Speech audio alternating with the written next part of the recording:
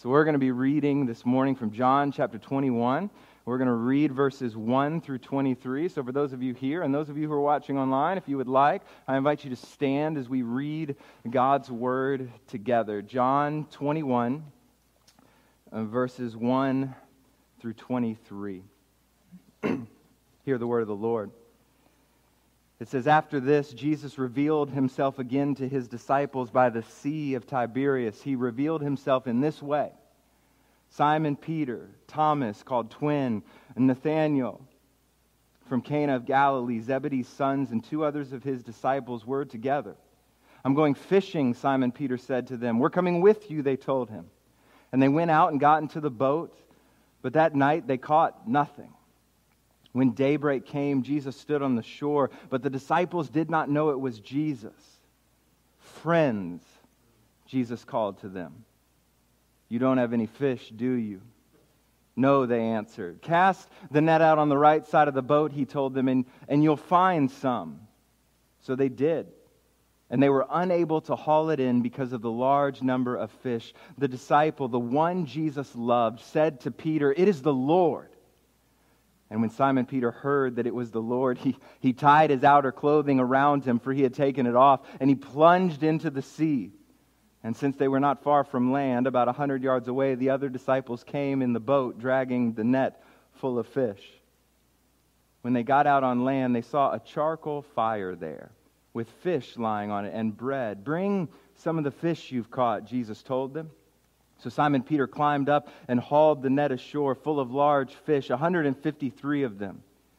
Even though there were so many, the net was not torn.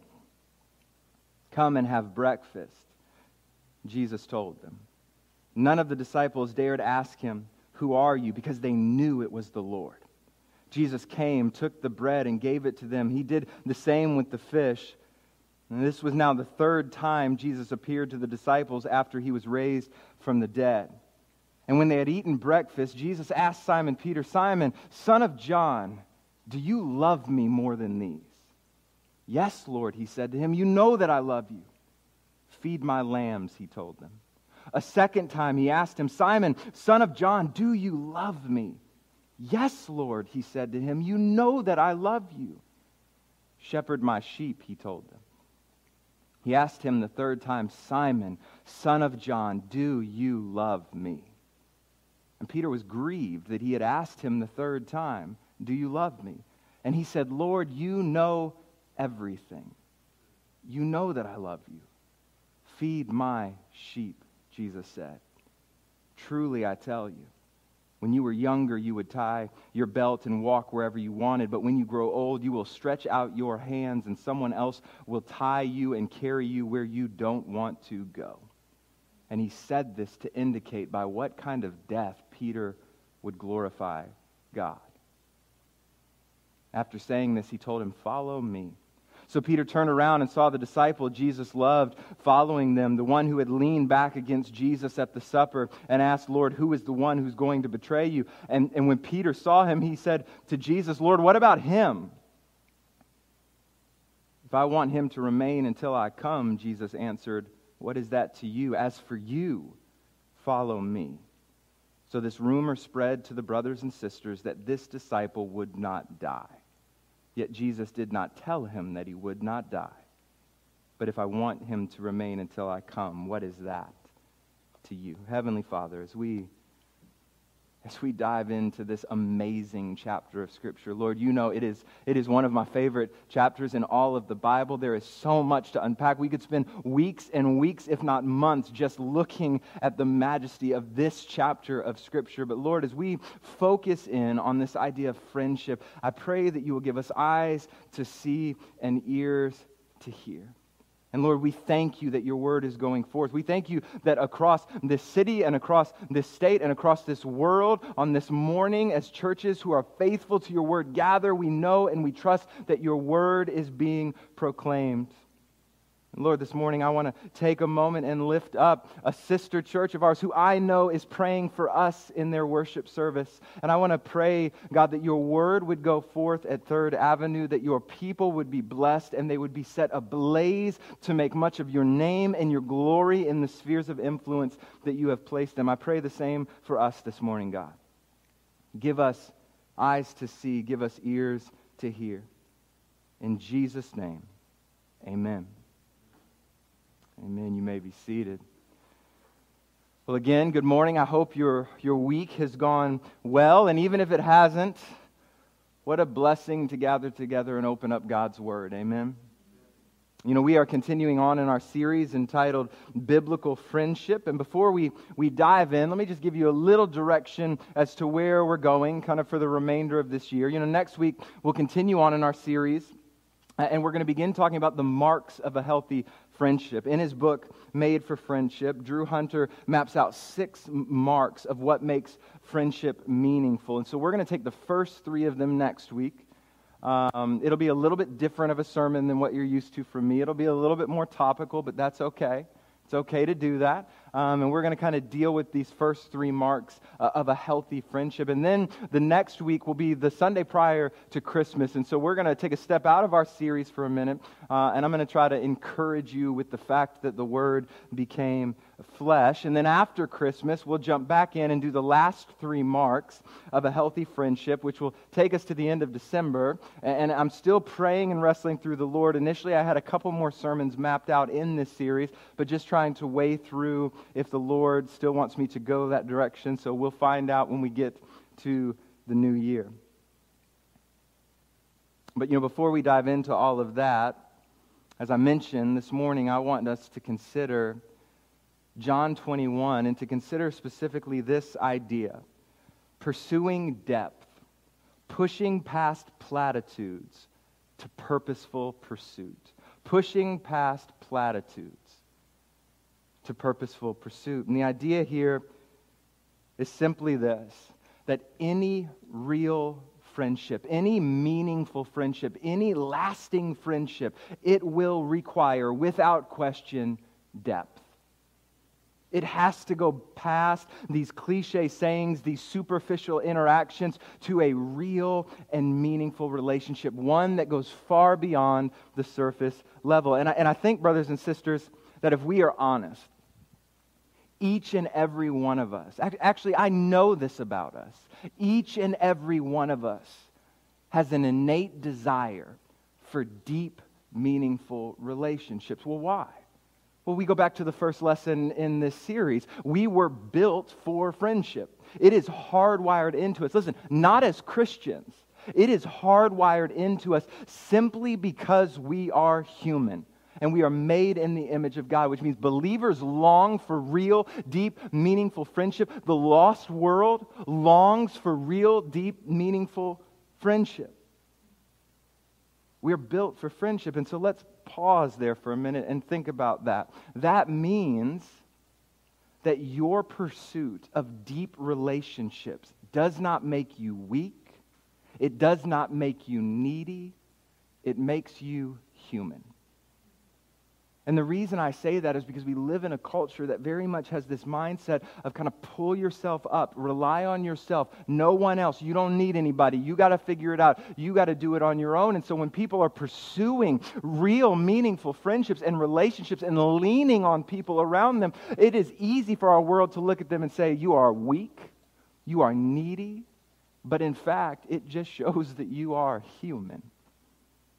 You're human. Even the lost world is seeking in their own way to pursue this type of relationship that we're talking about.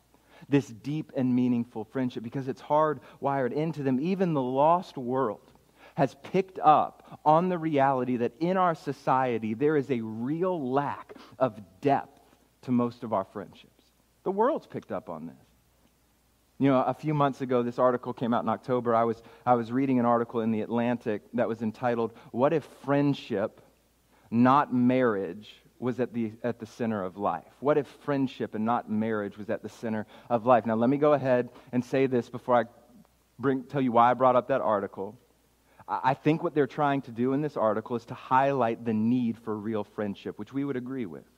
Ones that are deep and meaningful, that go beyond the superficial. But I do not think that in order to elevate friendship, you have to devalue marriage, which in some sense is kind of what this article does. So I want to clarify that even based on the title, because I don't think that friendship should replace marriage, not by any stretch of the imagination. Marriage and friendship are not at odds. They both point to the beautiful truth that we were made for community. And just to be even clearer, marriage is an explicitly direct picture of the gospel of Jesus Christ.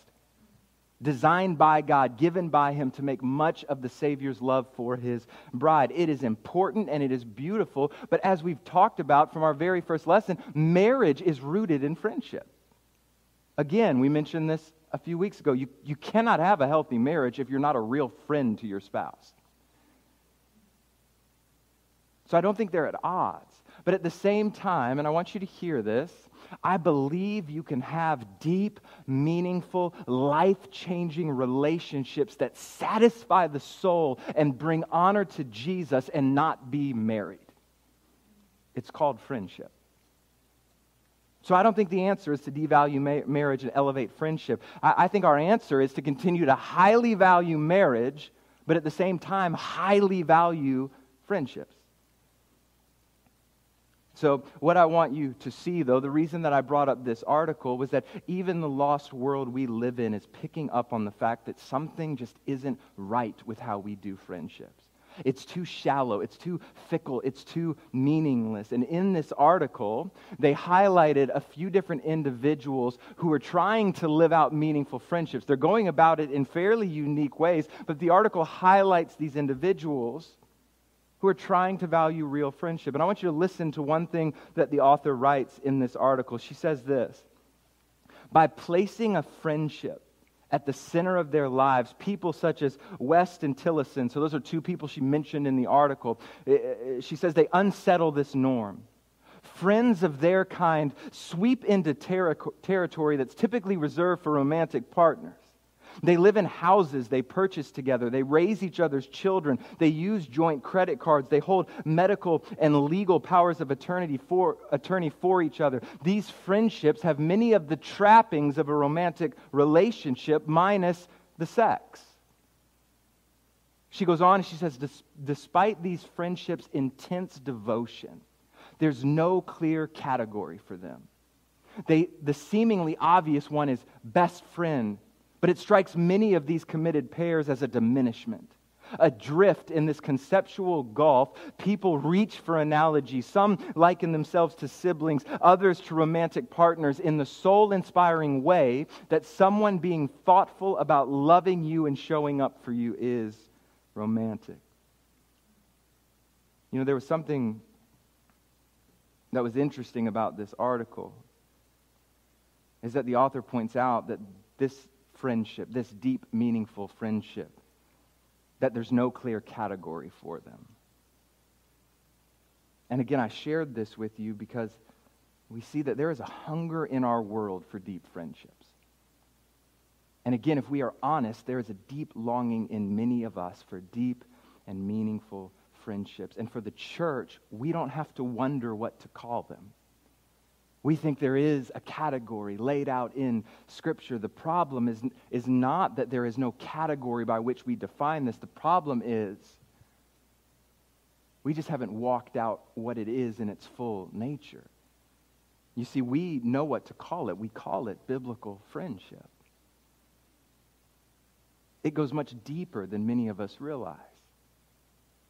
And we'll flesh that out this morning. But the question then that so many of us are asking is, well, how do we get there? How do we get to the point where we have these meaningful friendships? How do we cultivate and grow in biblical friendship? And in essence, that was the conversation we started having last week as we looked at the need for real humility, the foundation of biblical friendship being this cultivation of a heart of humility. And I want to continue to answer that question of how do we get this? How do we grow in biblical friendship? And here's what I want you to see, and this is very important. It's that biblical friendship requires depth. And the only way we will have depth is through purposeful pursuit. Biblical friendship requires depth, and the only way we will have depth is through purposeful pursuit. And so what I want to do is I want to focus on John 21 and see how Jesus, in this chapter of Scripture, purposefully pursues his disciples. And there are 5 lessons, and I'm going to move through them fairly quickly. I really am this morning.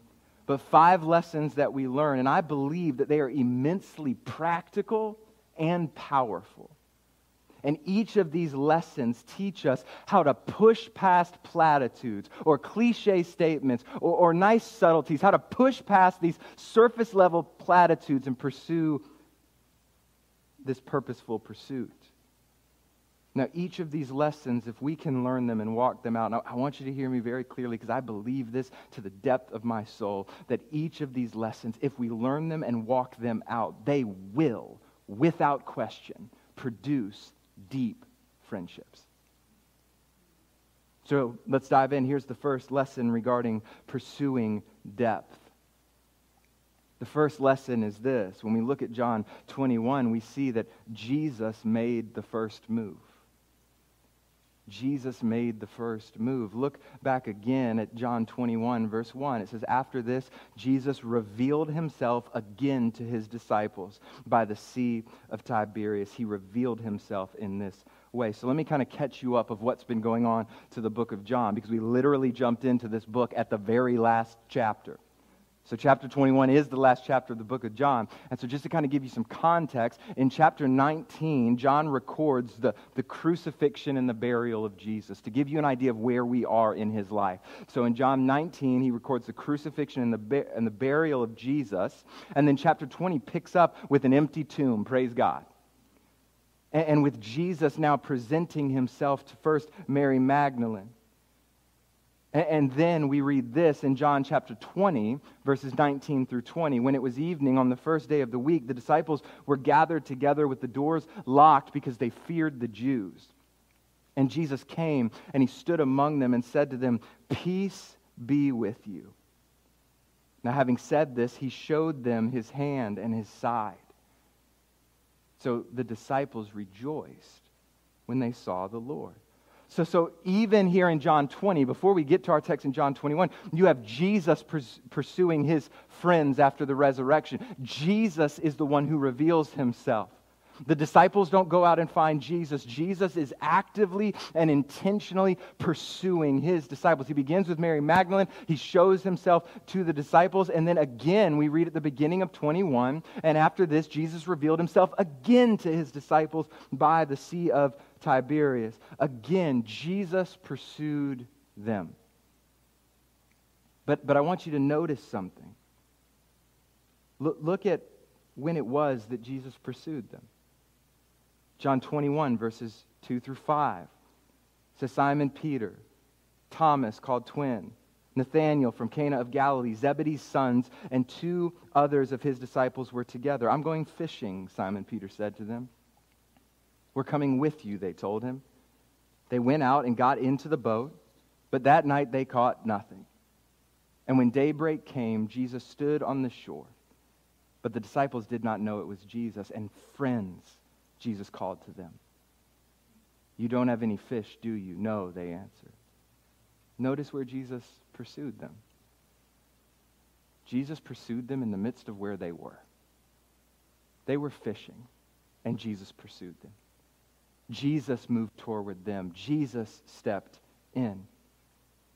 And in some ways, this point is a reiteration of what we talked about last week when we said that humility takes the first step. That we must be willing to, if we are going to have deep and meaningful friendships, ones that last, we have to be willing to take the first step into people's lives. We have to be willing to step into people's stories. We have to be willing to meet people where they are. Not only physically, but also spiritually and emotionally. We have to be willing to meet people where they are. The disciples were fishing. And Jesus' friends mattered to him, so Jesus met them where they were. And brothers and sisters, there is a lesson there for us.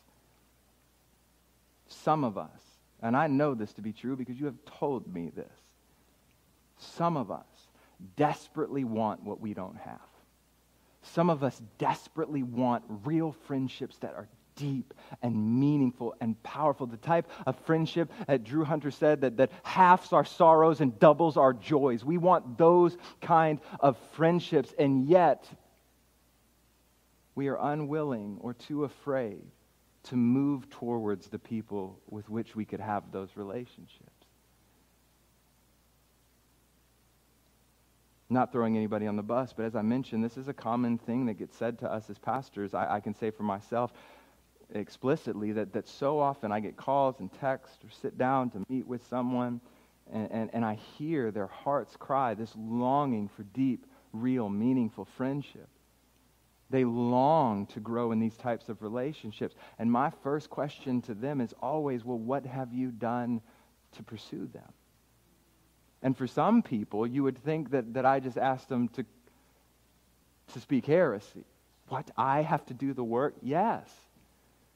Yeah, Jesus stepped first. Jesus pursued his disciples. Jesus was intent on cultivating deep, meaningful relationships, so he stepped first. Are you willing to do that? Because I can almost guarantee you that if you are not, you might never find the relationship, this friendship that you are looking for. Now, I'll be honest with you. I know this too. It is easier to wait for someone to pursue you. It really is. It's less taxing. It takes less work, less energy. There's less risk involved. But if we want to pursue depth in our friendships, it very well may take you, like Jesus, making the first move and meeting someone where they are. Because Jesus made the first move. And I want you to notice this before we go on to the second lesson, that Jesus didn't stop stepping in just because it didn't go well. He didn't give up the first time that the depth and the longing wasn't reciprocated. I mean, consider Thomas in John 20, the chapter before. After Jesus shows himself to the disciples, we read this in John 20, beginning in verse 24. But Thomas, called Twin, one of the 12, was not with them when Jesus came. So the other disciples were telling him, "We've seen the Lord." But he said to them, "If I don't see the mark of the nails in his hands, put my finger in the mark of his nails, put my hand into his side, I will never believe." And a week later, his disciples were indoors again, and Thomas was with them. Even though the doors were locked, Jesus came and stood among them and said, "Peace be with you." Thomas wasn't ready to believe initially. He just couldn't fathom that this Jesus had come back and was pursuing them. It was too much for him to bear. He initially resisted the truth that Jesus was trying to step in, that Jesus was pursuing them. Yet Jesus showed up again a week later, after revealing himself to the disciples, to make sure Thomas knew that Jesus was indeed pursuing him. See, we can't give up the first time we meet opposition to someone, with someone rejecting our pursuit. Jesus didn't stop just because it didn't go well. Jesus didn't stop pursuing you and your heart because you rejected him one time. Praise God. Here's the second lesson. Jesus was intentional. So not only did Jesus make the first move, but Jesus was intentional. I said this, you might have picked up on this in my prayer. I love John chapter 21. I really could spend weeks with you dissecting this chapter of Scripture from so many angles, and I think that if we did that, it would never get old. The reason being, when you understand some of what is going on, you realize so much of what you're reading here, packed full of significance that spans so many different parts of Scripture. Because what we see in John chapter 21 is that every move Jesus makes is intentional and has significant meaning.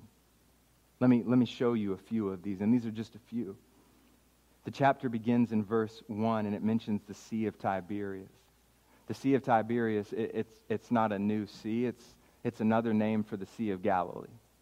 We're familiar with the Sea of Galilee. Now, why is this significant? Because this is the end of John's account of Jesus' interaction with his disciples. And John is communicating to us that Jesus is ending where he began, that he's taking them back to where he started. Because remember in Matthew 4:18 through 22, when Jesus calls these first disciples, it says, as he was walking along the Sea of Galilee, he saw two brothers, Simon, who was called Peter, and his brother Andrew. They were casting net into the sea, for they were fishermen. Follow me, he told them, and I will make you fish for people. And immediately they left their nets and followed him. Going on from there, still at the Sea of Galilee, he saw two other brothers, James, the son of Zebedee, and his brother John. They were in a boat with Zebedee, their father, preparing their nets, and he called to them. And immediately they left the boat and their father and followed him. But it's not just the place that's significant here. It's not just this incredible picture of Jesus starting where he finished with his disciples. The activity is significant as well. They were fishing. The same thing that they were doing at the start. The very same thing they were doing when Jesus called them to be his disciples. And when Jesus told them for the first time that they were going to fish for men. And it is in this last interaction where Jesus is going to commission them to do that which he has told them that they would do. Jesus is being intentional. He appears to them on the Sea of Galilee. He brings them back to where it started in Matthew 4, where he told them that they would be fishers of men, and now it is time. But there's even more intentionality in John chapter 21. Look at verse 9. It says, when they got out on land, they saw a charcoal fire there with fish lying on it and bread. That charcoal fire matters. You've heard me say it before, that there is not an ounce of Scripture that's wasted. There is not one word that is meaningless. That is not an arbitrary description. That charcoal fire matters. Jesus made this fire with charcoal for a purpose. Because the only other time that charcoal fire is mentioned in the New Testament is in John 18:18, where it says, now the servants and the officials had made a charcoal fire because it was cold. They were standing there warming themselves, and Peter was standing with them warming himself. Do you know what took place around that fire in John chapter 18? Peter denied Jesus 3 times. And Jesus is being intentional. This gets me because around this charcoal fire, Peter will be asked 3 times, do you love me? Jesus is restoring Peter. Throughout this passage, there is the undeniable reality that everything that Jesus is doing is calculated, and it is an intentional pursuit of his friends. He calls them friends in this text because the only way we grow in deep friendship is through intentionality. The only way we grow in deep friendship is through intentionality. Jesus knew this, which is why he was being intentional with his friends. There is no shortcut to this. And brothers and sisters, if we want deep friendships that push past platitudes to practical, purposeful pursuit, we have to get beyond this idea that if we simply spend time together, we will automatically grow in deep friendship. That if we just hang out, somehow this kind of friendship is just going to magically materialize and trickle down. I mean, think about this with me. We know, if we think about it, this isn't true, because most of you who are adults, who work a full-time job, spend most of your time with people you don't have a real relationship with. Like, we go in and out of offices and we hang out with employees and friends, or not friends, but these people. We spend the bulk of our time awake with people. And for so many of us, we could testify that some of these people we're around the most, we might be acquaintances with them, but we have no deep, meaningful relationship. If they quit and somebody took their place, it really wouldn't affect our lives that much. Now, I'm not saying depth can't happen when you spend time with people, but hear me, it's typically not the time that makes the friendship. It is the intentionality when you are together. Another way you could say that is that it's not the quantity of time that matters. It's the quality of time. But the beautiful thing is that the more quality time you spend, the more you will desire quantity. the more you will want to be around each other, that you will want to pursue one another. Let me put it another way. For friendship to move past platitudes to purposeful pursuit, you have to be intentional with your time. You will have to be intentional with your conversation. You will have to make it your aim and purpose to do one another spiritual good if you want to pursue deep friendship with that particular person. You have to be intentional with everything that you do. You know, C.S. Lewis once noted that friendships are always, and this is what he said, about something. Friendships are always about something, and biblical friendship will always be about pursuing each other's spiritual good, always. But I want you to hear me. This will take strategic intentionality. Have you ever, maybe you've done this, have you ever been so excited, you scheduled a time with a friend, maybe you were going to go meet with coffee, maybe you were having dinner, whatever, and you show up, you spend time together, you get in your car to leave, and you realize that though you spent an hour together, though you spent 2 hours together, you really didn't talk about anything. You really don't know them better than you did before you sat down with them. You might have had fun, might have been a good time, you might have enjoyed it, but when you look back, you're like, nothing of substance really happened. That's because, brothers and sisters, we have to be intentional with our conversation. We have to be intentional with our time. You know, one of the things that I try to do frequently is I am a very busy person. I don't always have a lot of time, but I have time.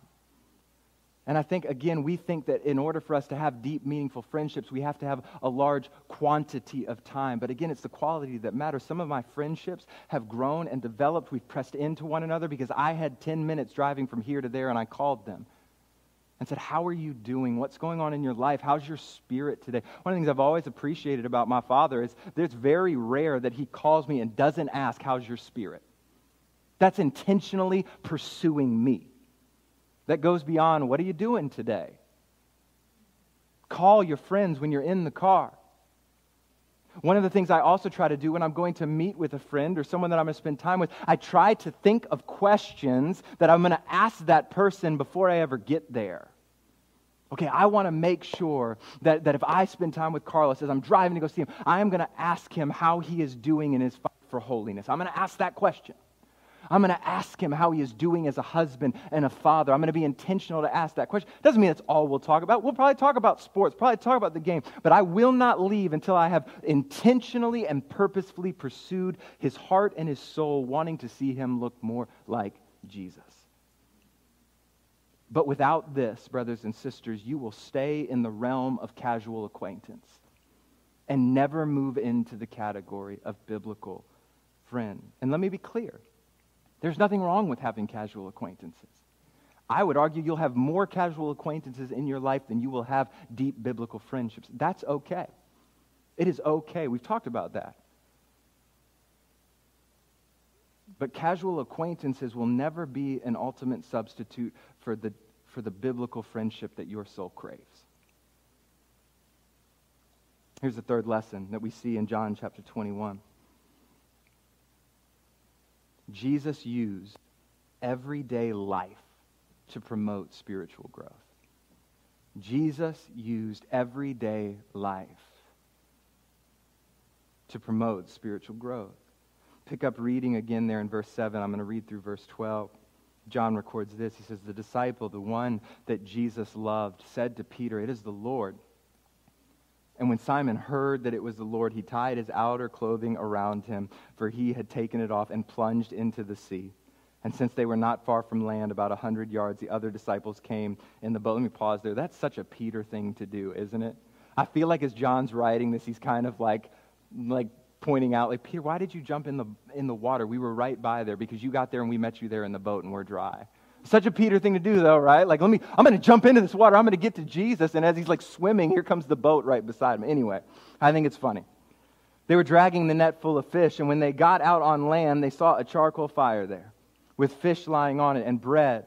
Bring some of the fish you've just caught, Jesus told them. So Simon Peter climbed up and hauled the net ashore, full of large fish, 153 of them.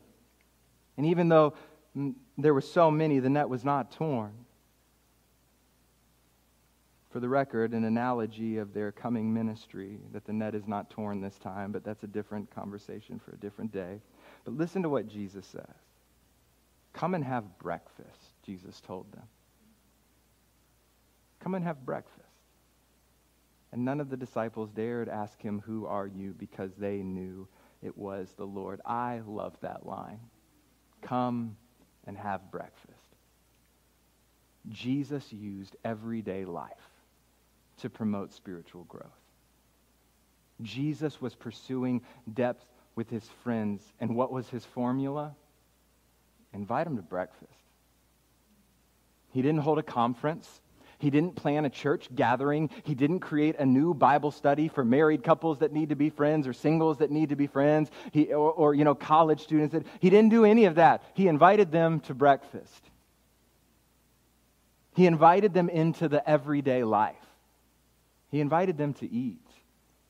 In Drew Hunter's book, Made for Friendship, he picks up on the power of the everyday life. And I want to read you a section of what he wrote. He says this. He says, friendships feed on shared experience, life on life and side by side. Near the end of his life, the author John Stott, which for the record, only calling John Stott an author is a gross misunderrepresentation of who that man was. Theologian, pastor. But anyway, the author John Stott was asked towards the end of his life, when do you feel most alive? And here are the three things that made him feel most alive: public worship, enjoying nature, and human friendship. And Stott said this, I am grateful to have the opportunity to enjoy their friendship and to do things with them. And then Hunter goes on and says this. He says, I love how he expressed it so plainly, and do things with them. A large part of friendship, this is still Hunter, he says, consists of simply doing things together. Of course, in order to do things together, we have to be together. But how do we make space in our full schedules? Well, sometimes we don't have to. We can invite friends into what we already do. Come and have breakfast. This is what Jesus did. He invited his friends into what seems like the mundane, the ordinary, the everyday experiences, but he used those moments to pursue the growth of his friends. Depth does not require special circumstances. Rather, everyday life lived together. Depth does not require circumstance or special circumstances. Rather, everyday life lived together. Sometimes, I think we really do overcomplicate our pursuit of friendship. We often think that if we want to pursue real, meaningful, deep, biblical friendships, the question that we ask is what do I need to do differently? Rather than think, who can I invite into what I already do? Do you go shopping at the same time every week? Even if you don't go shopping at the same time every week, plan it a couple days in advance and call a friend and say, I'm going shopping. Do you want to come walk with me? Let's talk. Do you watch sports games, football, NBA games, soccer? I watch soccer.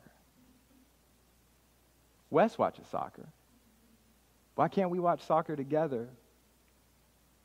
And when the players are faking being hurt, rolling around on the ground, ask each other questions that will do each other spiritual good.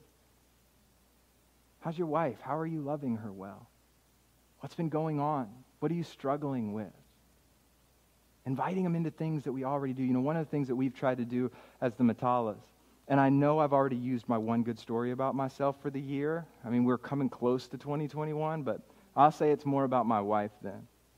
One of the things that we as a family have done frequently, and some of you know, we've let church members live with us, specifically single members. It wasn't charity. It's because we love them and we want to grow in friendships. And so often living together, we've invited them in to the normal rhythms of our life. And one of the things that we've done when people were living with us and even when they weren't, we've invited people to come and decorate our Christmas tree with us each year. We didn't this year because COVID, and COVID stinks, but trying to be safe. But we've invited people in to do the mundane. And one of the things that's interesting is that I reflect back on that. As I reflect back on that, some of my closest and deepest friendships are with those people who have showed up and decorated the tree with us. And we've just done life together, and we've been intentional about asking questions. We've shared experiences, and it's grown us closer together. We've got to get away from this idea, brothers and sisters, of the sacred versus the secular. Well, if I'm going to have a meaningful friendship, it's got to be built around these sacred times, around church gatherings, around community group meetings, around things that the church designates, right? And we've got to realize that every moment can be a sacred moment. Everything that we do can be for the spiritual good of someone else. Just invite them to eat breakfast. Use everyday life to promote spiritual growth, which will lead to real friendship as you grow together. And before you think that's too basic, that is what Jesus did. Come and eat breakfast. Do you eat breakfast? Invite someone to eat with you. Maybe you're not a morning person, and it wouldn't go well for anyone. Do you eat lunch? Invite someone to eat lunch with you. Do you have dinner? Invite someone to eat. And you know what? Be okay if your house is messy, because that's not the most important thing. I'd encourage you to invite someone over as you clean a house. One, you'll have somebody help you clean the house. But two, as you talk, you can promote spiritual growth. And by allowing that person to even serve you, by putting down your pride of having your messy house and letting someone come in and serve you, you are pushing for their spiritual growth, because in that service, they look more like Jesus. Jesus used everyday life to promote spiritual growth. Here's the fourth point that I have for you. Jesus dealt with sin. Jesus dealt with sin. Look again at verses 15 through 17. When they had eaten breakfast, Jesus asked Simon Peter, "Simon, son of John, do you love me more than these?" "Yes, Lord," he said to them. "You know that I love you. Feed my lambs," he told them. A second time he asked him, "Simon, son of John, do you love me?" "Yes, Lord," he said to him. "You know that I love you. Shepherd my sheep," he told him. And he asked him the third time, "Simon, son of John, do you love me?" And Peter was grieved, because Peter didn't understand what was going on, but Peter was grieved that he'd asked him the third time, "Do you love me?" And he said, "Lord, you know everything. You know that I love you. Feed my sheep," Jesus said. And I think you've picked up on this because we've hit at it. At first glance, it may not look like Jesus is dealing with sin, but that's exactly what he is doing. In these verses, Jesus is dealing with Peter's sin. And Jesus is not merely dealing with it, he is restoring what has been broken. Jesus is not only stepping into activities with his friends, he is stepping into their souls. I mean, remember what we already said. The charcoal fire, it draws our attention back to that early morning when Peter would deny the King of Kings and the Lord of Lords. In Luke chapter 22, they seized him, led him away, and brought him into the high priest's house. Meanwhile, Peter was following at a distance. And they lit a fire in the middle of the courtyard and sat down together. And Peter sat among them. And when a servant saw him sitting in the light and looked closely at him, she said, "This man was with him too." But he denied it. "Woman, I don't know him." After a little while, someone else saw him and said, You're one of them too." "Man, I am not," Peter said. And about an hour later, another kept insisting, "This man was certainly with him, since he's also a Galilean." But Peter said, "Man, I don't know what you're talking about." And immediately, while he was speaking, a rooster crowed. "Peter, do you love me? Peter, do you love me? Peter, do you love me?" Jesus was not content to let sin in his friend's life go undealt with. But notice this, the goal was not to shame Peter, no. The goal was to see him restored. And brothers and sisters, we are reminded, we are commanded In James 5:16, therefore confess your sins to one another and pray for one another so that you may be healed. The prayer of a righteous person is very powerful in its effect. And then a few verses later in James 5:19 through 20, my brothers and sisters, if any among you strays from the truth and someone turns him back, let that person know that whoever turns a sinner from the error of his way will save his soul from death and cover a multitude of sins. In Scripture, there is an expectation that we move beyond platitudes.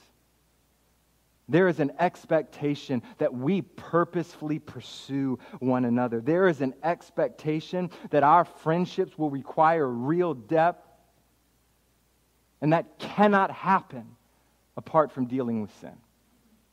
If you want a litmus test for whether or not you are in a biblical friendship, there is one thing I would challenge you to examine: whether or not you deal with sin together regularly.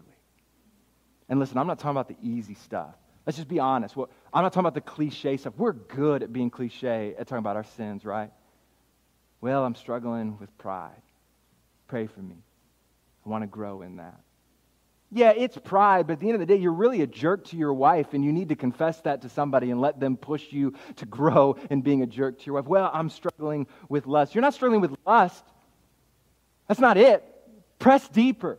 You've been looking at a computer for 4 hours a night staring at pornography. We've got to get beyond these cliched answers to dealing with sins and press in to the grimy, dirty parts of each other's hearts. Because the other option is that we keep them in, we let them take dominion over our lives, and we end up losing our souls. Because whoever turns a sinner from the error of his way will save his soul from death. Cover a multitude of sins. It's uncomfortable, brothers and sisters. It's hard. But it goes back to something that one of the greatest theologians I know has said, my wife. What's the worst they're going to find out? That I am a wretched sinner in need of a Savior? We all have dirty, grimy, nasty parts of our hearts. Better to lay them bare in real friendships so that you have accountability and someone to love you and shape you and push you to be holy. Jesus would not let Peter's sin go undealt with. There is no real biblical friendship apart from wrestling through sin together. There is no real biblical friendship apart from wrestling through sin together. Again, your friendships, no matter how strong they may seem, are missing the mark if you are not fighting for one another's holiness by laying yourself bare before your friends. You see, real friendship hides nothing. Real friends understand that every one of us is a sinner saved by grace and in need of sanctification. And real friendship knows that if I pour my heart out to you, you will not abuse what you know. But you will push, you will help mold and shape me to look more like Jesus. There'll be more on dealing with sin in the weeks to come. But here's the final point I have for you this morning, point number 5. Jesus was a friend who had eternity in mind. Jesus was a friend who had eternity in mind. Jesus genuinely desired that his friends would be faithful to the end. And he encouraged them towards that end. Look again, beginning there in verse 18, reading through 22. Jesus says, truly I tell you, speaking to Peter, truly I tell you, when you were younger, you would tie your belt and walk wherever you wanted. But when you grow old, you will stretch out your hands and someone else will tie you and carry you where you don't want to go. He said this to indicate by what kind of death Peter would glorify God. I love how he says that. By what kind of death Peter would glorify God. And after saying this, he told him, follow me. So Peter turned around and saw the disciple Jesus loved following them, the one who had leaned back against Jesus at the supper and asked, Lord, who is the one who's going to betray you? And when Peter saw him, he said to Jesus, Lord, what about him? If I want him to remain until I come, Jesus answered, what is that to you? As for you, follow me. See, this is interesting Because Jesus basically tells Peter that you are going to die for me, and it is not going to be a pleasant death. You will be a martyr. You will be killed for my name, and it will be at the hands of other people. And Peter, being Peter, I love Peter. I see so much of myself in Peter. I think some of you do too. Peter hears this, and so he looks around, right? Okay, I hear what you're saying to me, Jesus. I'm going to die. I got that. I like the part about glorifying the Father. I'm going to die. And as he's looking around, he sees the one who Jesus loved, the unnamed disciple. I tend to believe it's John. Doesn't matter. So I'm going to say John for the purpose of it. So he looks and he sees John. He says, Jesus. What about him? What's going to happen to John? And Jesus responds, don't worry about that. That's between him and me. But as for you, follow me. Be faithful until that end. And Jesus, as he loved his friends, and he loved them and he pursued them deeply, and he did so with eternity in mind. He knew that what mattered most was not whether their life was easy, not whether they had a good time together, not whether they caught the game. Ultimately, Jesus cared that they were ready to meet the Father and hear, well done, good and faithful servant. Brothers and sisters, that is what our friendships require. We must enter into friendship with eternity in mind, wanting to see our friends ready to stand before the King of Kings and the Lord of Lords and hear, well done, good and faithful servant. We must enter friendship with eternity in mind. And brothers and sisters, move, being intentional, using the everyday for ours and others' spiritual good, dealing with sin and keeping eternity in mind, our friendships will go deep. Our friendships will be strong. And at the end of this, by God's grace, we will look more like Jesus because we had one another, presented holy and blameless before our King. But as we end this sermon, let me say this. What makes this possible is the longevity and consistency of the relationship. Think about what Jesus endured with his disciples. How many times did they not get it? They tried to cast out demons and didn't know what they were doing, and they jumped on top of them. Jesus had to save the day. They were constantly fearful when the winds blew and the waves crashed. They didn't get it.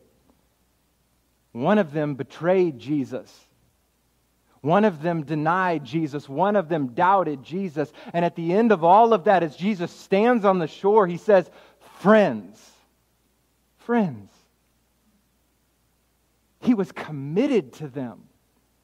And the reason for that is because Jesus understood friendship to a different and deeper degree than we often do. Track with me here as I bring this thing to a close, because this ending is so important. Perhaps we have to rethink how we understand what friendship is. See, we have to build our friendships on something stronger than merely earthly affection and mutual interest. Jesus built his friendships on something so much deeper. Earthly standard. Jesus should have abandoned these guys long before they made it to John chapter 21. Many of us would abandon our friends for far less before we came to a John 21 in our own lives. But Jesus was faithful. Why? Because Jesus understood the nature of friendship. But he wasn't the only one. Scripture has told us what friendship is, and it's so much deeper than what we think. We see this understanding way before Jesus. We see it in 1 Samuel 18 between Jonathan and David. In 1 Samuel 18:3, it says, Jonathan made a covenant with David because he loved him as much as himself. Now, this is interesting. Friendship between Jonathan and David was built on a covenant that endured even in hard seasons. And we know this because when they made the covenant in 1 Samuel 18, everything was going good. But then you get to 1 Samuel 20 and things aren't so good because Jonathan's father, the king Saul, is trying to kill David. And David starts questioning Jonathan like, look, dude, are you really there for me? Are you going to have my back and all that? Are you going to betray me? Am I going to die at the hands of your father? And listen to what Jonathan says in 1 Samuel 20, 12 through 15. By the Lord, the God of Israel, I will sound out my father by this time tomorrow or the next day.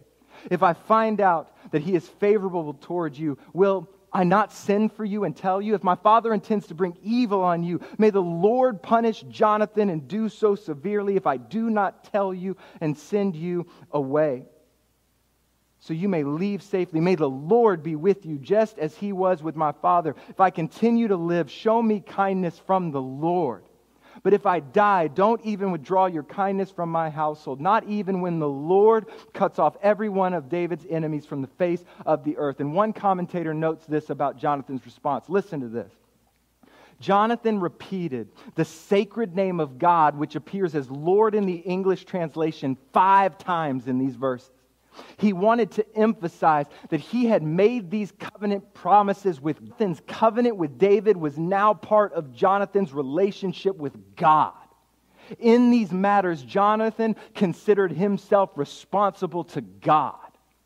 And as Jonathan carried out his promise to God, so David would have to trust God. Their friendship was not something that they had chosen to do, but God himself had made them friends.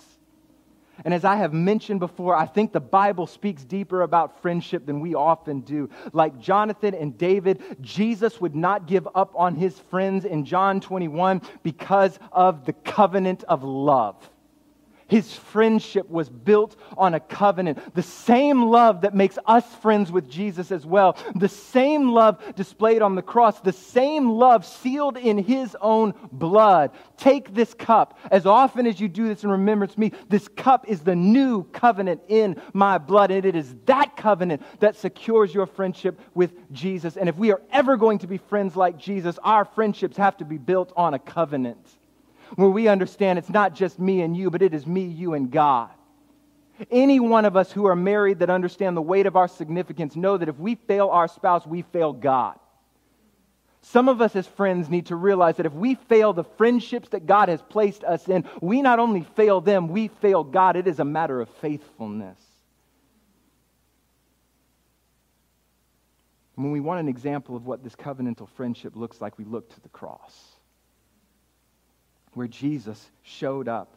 Right? I mean, in the gospel, you see every one of these points. Jesus made the first move as he was pursuing us as friends through the gospel. He showed up. Jesus was intentional. He intentionally lived the life that we could not live. He followed the law and kept it fully. Jesus dealt with sin, praise God.